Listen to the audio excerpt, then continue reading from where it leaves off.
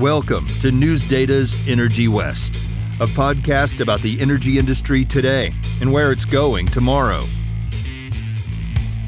Hello, listeners, and welcome to News Data's Energy West podcast with me, Dan Catchpole, reporter with News Data's Clearing Up, and my co-host, Jason Fordney, editor with California Energy Markets.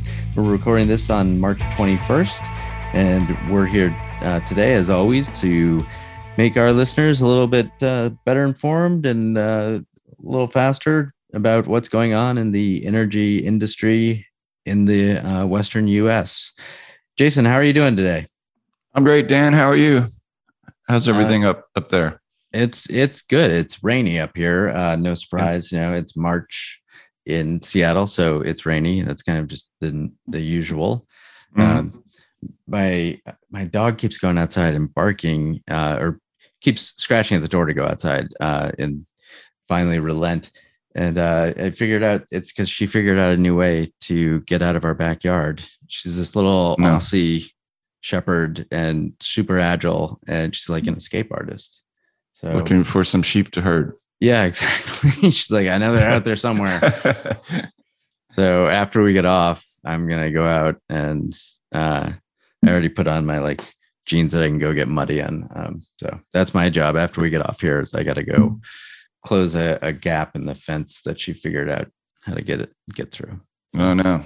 All right. Well, get your working clothes on. Yeah. Nothing like work. I love, as long as it's not a cold rain, I love working in the dirt on a rainy day. It's just feels, get you reconnect with the earth. Yeah. I remember this thing called rain from my days on the East Coast. Remember it well. We actually had some here recently, but pretty dry, snowpack almost gone. Oh, yeah. Yeah.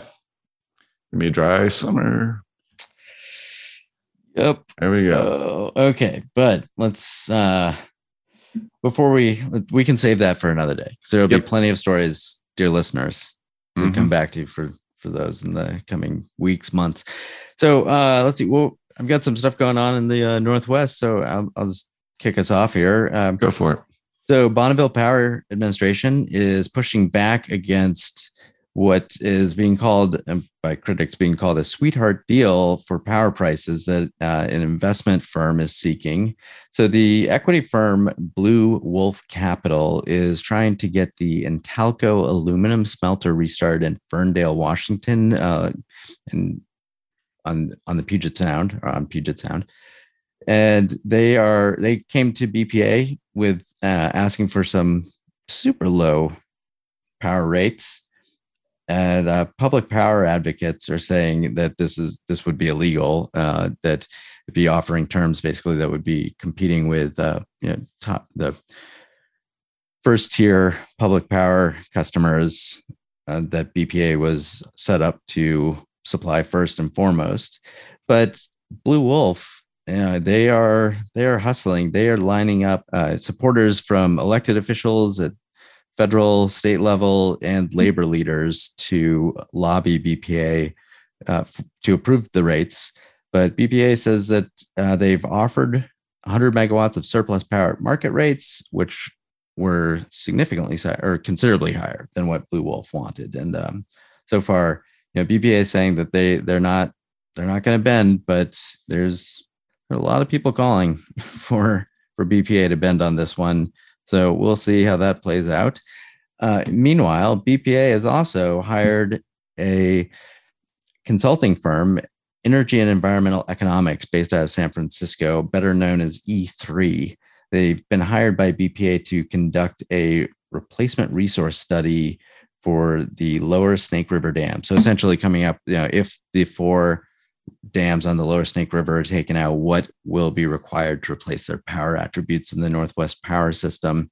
So this is happening as the Northwest Power and Conservation Council considers doing an exhaustive study of that very thing, what it would take to replace those dams. Very controversial issue. A lot of different entities here siding off, have very strong feelings on both sides of this question.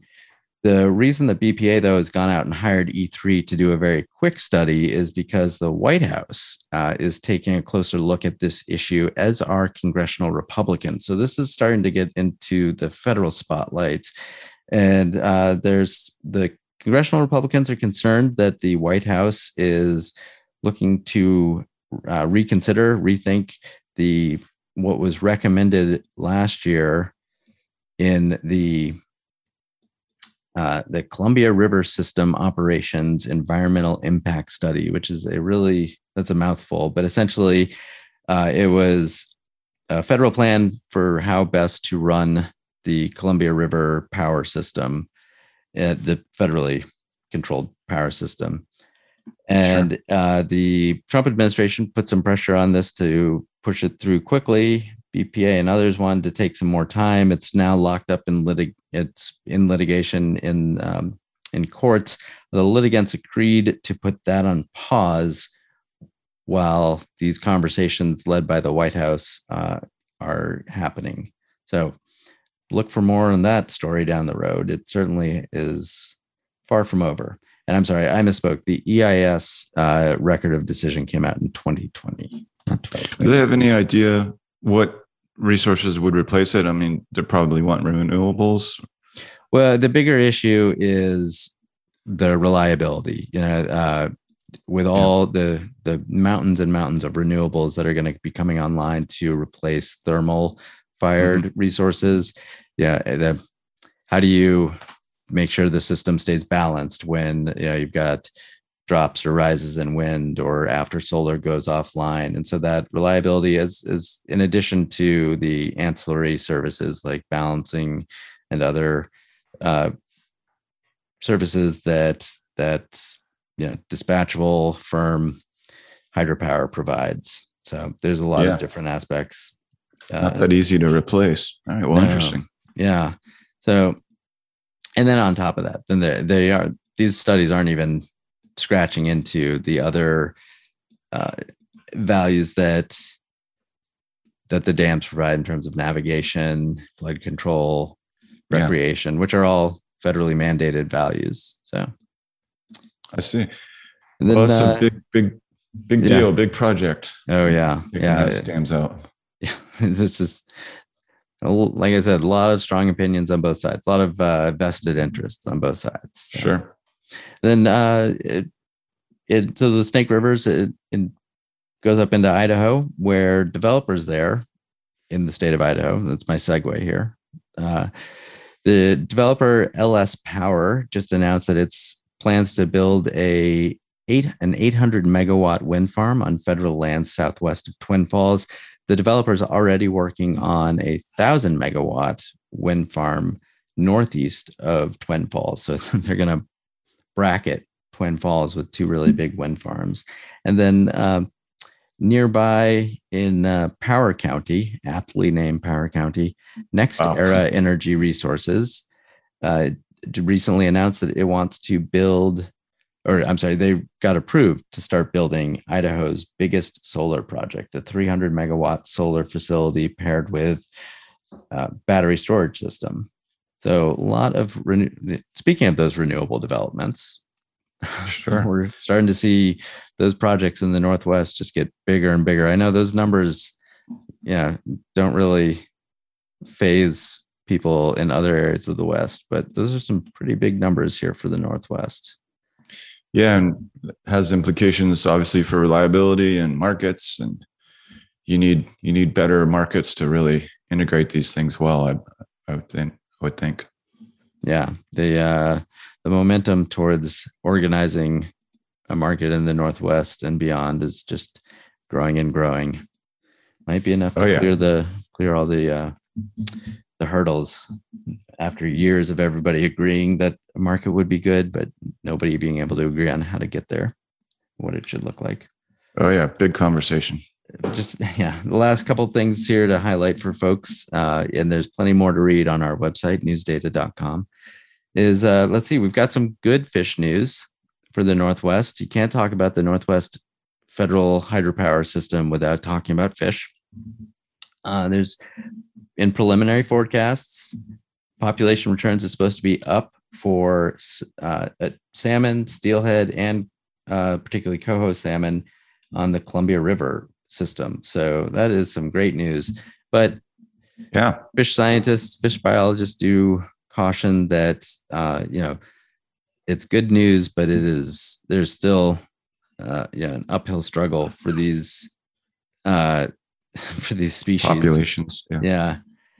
And then last thing, Avista wants to create a renewable natural gas opt-in purchase option for customers in Idaho and Oregon. They created one like that in Washington last fall, and they're trying to recreate it in the two neighboring states.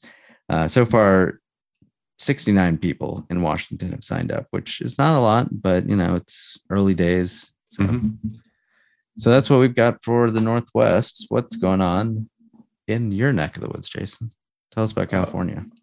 The Golden State, yes. March 17th, California Independent System Operator gave its stamp of approval to a 2-year, $3 billion transmission plan.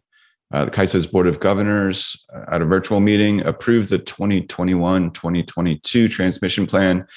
This plan identifies upgrades needed for the state to meet its public policy, reliability, and economic goals. Forecasting by California agencies has revealed a need for a growing amount of resources to be added each year.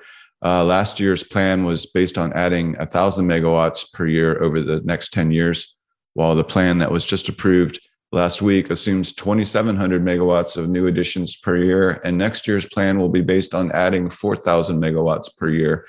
Obviously, seeing a lot of new resources. Yeah. Over the next 20 years, the transmission planning forecast assumes 120 gigawatts of new resources. I won't go through them all, but it does include 53 gigawatts of grid-connected solar, 37 gigawatts of battery storage, 2.3 gigawatts of geothermal, and then some other resources, 24 gigawatts of wind divided between in-state, out-of-state, and offshore. Dramatic growth in the amount of planned renewables, and there's also growth in load forecasts driving that transmission plan. Can you just repeat that battery storage number one more time? 37 gigawatts. 37. Yeah. I mean, I heard it. I feel like we always need to repeat it because it is just amazing compared to that number was incomprehensible just a few years ago. I know. And we're talking about, 20 years from now, but clearly the way California is going, I think we're at 2,600 megawatts right now.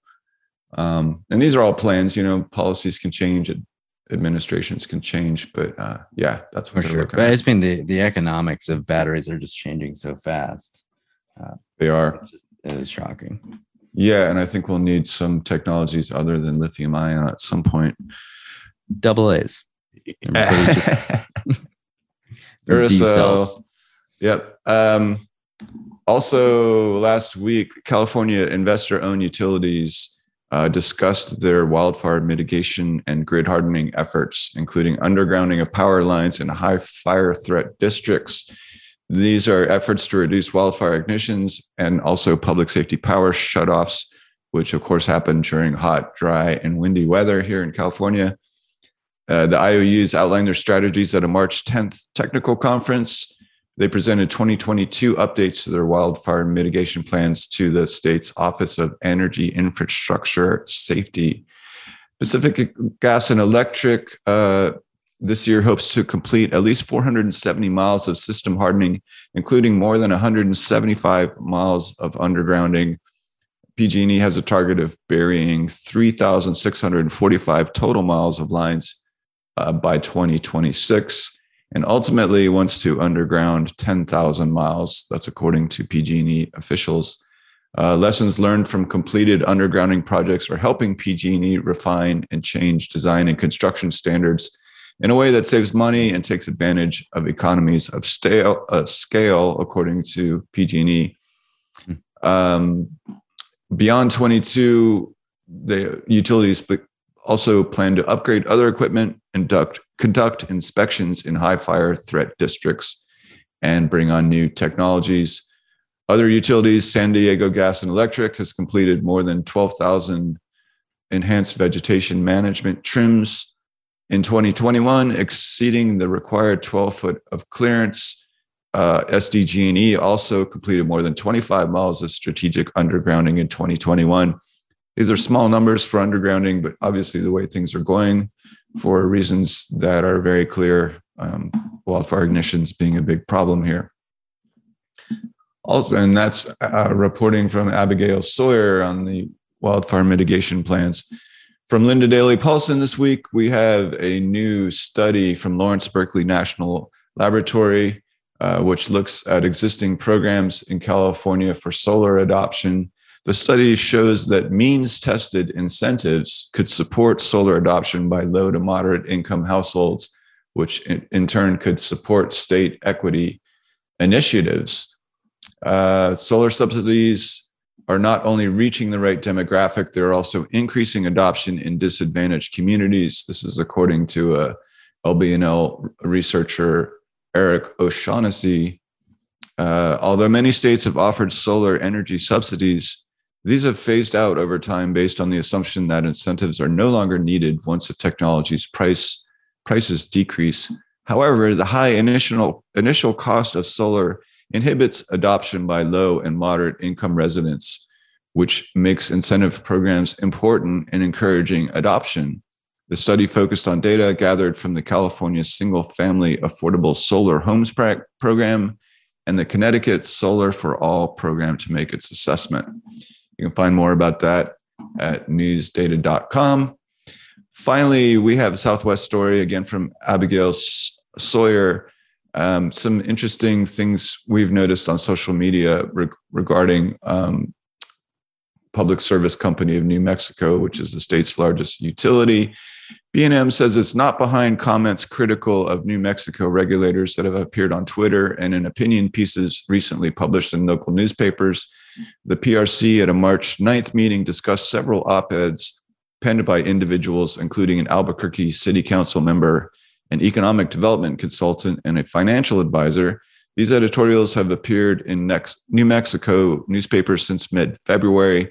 They criticized the July 2020 NMPRC decision that countered the preferences of Public Service Company of New Mexico, P&M, and assert that resource scarcity concerns for summer 2022 would have been avoided if the commission had approved P&M's preferred plan. One thing we noticed on our CEM Twitter account is several other Twitter accounts with dubious profiles that they all went live in February. They all criticize the commission and they all complain about the rejection of P&M and Avangrid's merger application. The tweets all show support for the utility, New Mexico's planned move to an appointed commission, and the state's governor and attorney general, who have also criticized the commission. We discovered, or we noticed several accounts they've all created in February.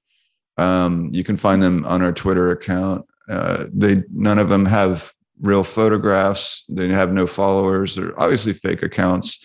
The four suspicious accounts in their short history have retweeted and replied to several published articles covering energy issues in New Mexico. So, by the way, P&M says they are not behind these accounts, but agreed they do look suspicious.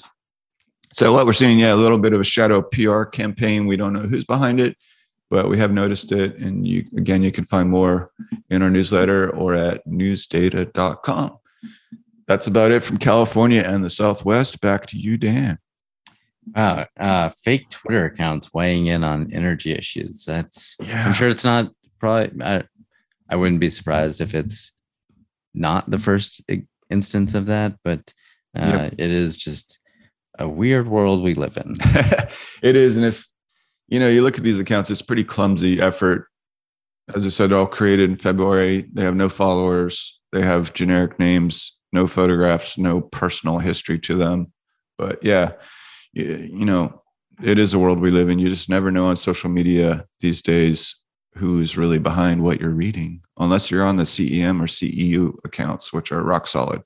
Yes. Good plug. Good transition. Follow us on Twitter.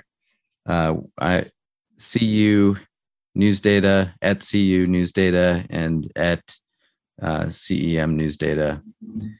And go to our website, newsdata.com, to find out more, read these stories and more from clearing up in the Northwest and California energy markets, covering, as you might have guessed it, dear listeners, California and the Southwest. So that's it for me. Jason, anything to add? I don't think so. We have April Fool's coming up. We'll have our April Fool's issue, not to tip people off. We like to surprise them. We usually get a few people each year, but yeah, that'll be a fun thing coming up for our pubs. Other than that, that's about it. And actually, you know what? Before I forget, I've got an interview with former Bonneville Power Administration Administrator Steve Wright that will be dropping soon. So definitely a very fascinating interview about what's going on in the Northwest, just bigger picture, where things are headed, real high level pictures from high level conversation from one of the best informed and most thoughtful people in the Northwest, and perhaps even just the Western power industry in general. And I don't know if you can hear my dog's telling me to get off and to go take her outside. So, well, good luck with the fence. Yeah. Stay dry. Okay, Winnie, hold on. All right. Well, that's it from us. Check us out online. Say hi to us on Twitter, or tune in next week to hear more. You've been listening to News Data's Energy West, a podcast about the energy industry today and where it's going tomorrow.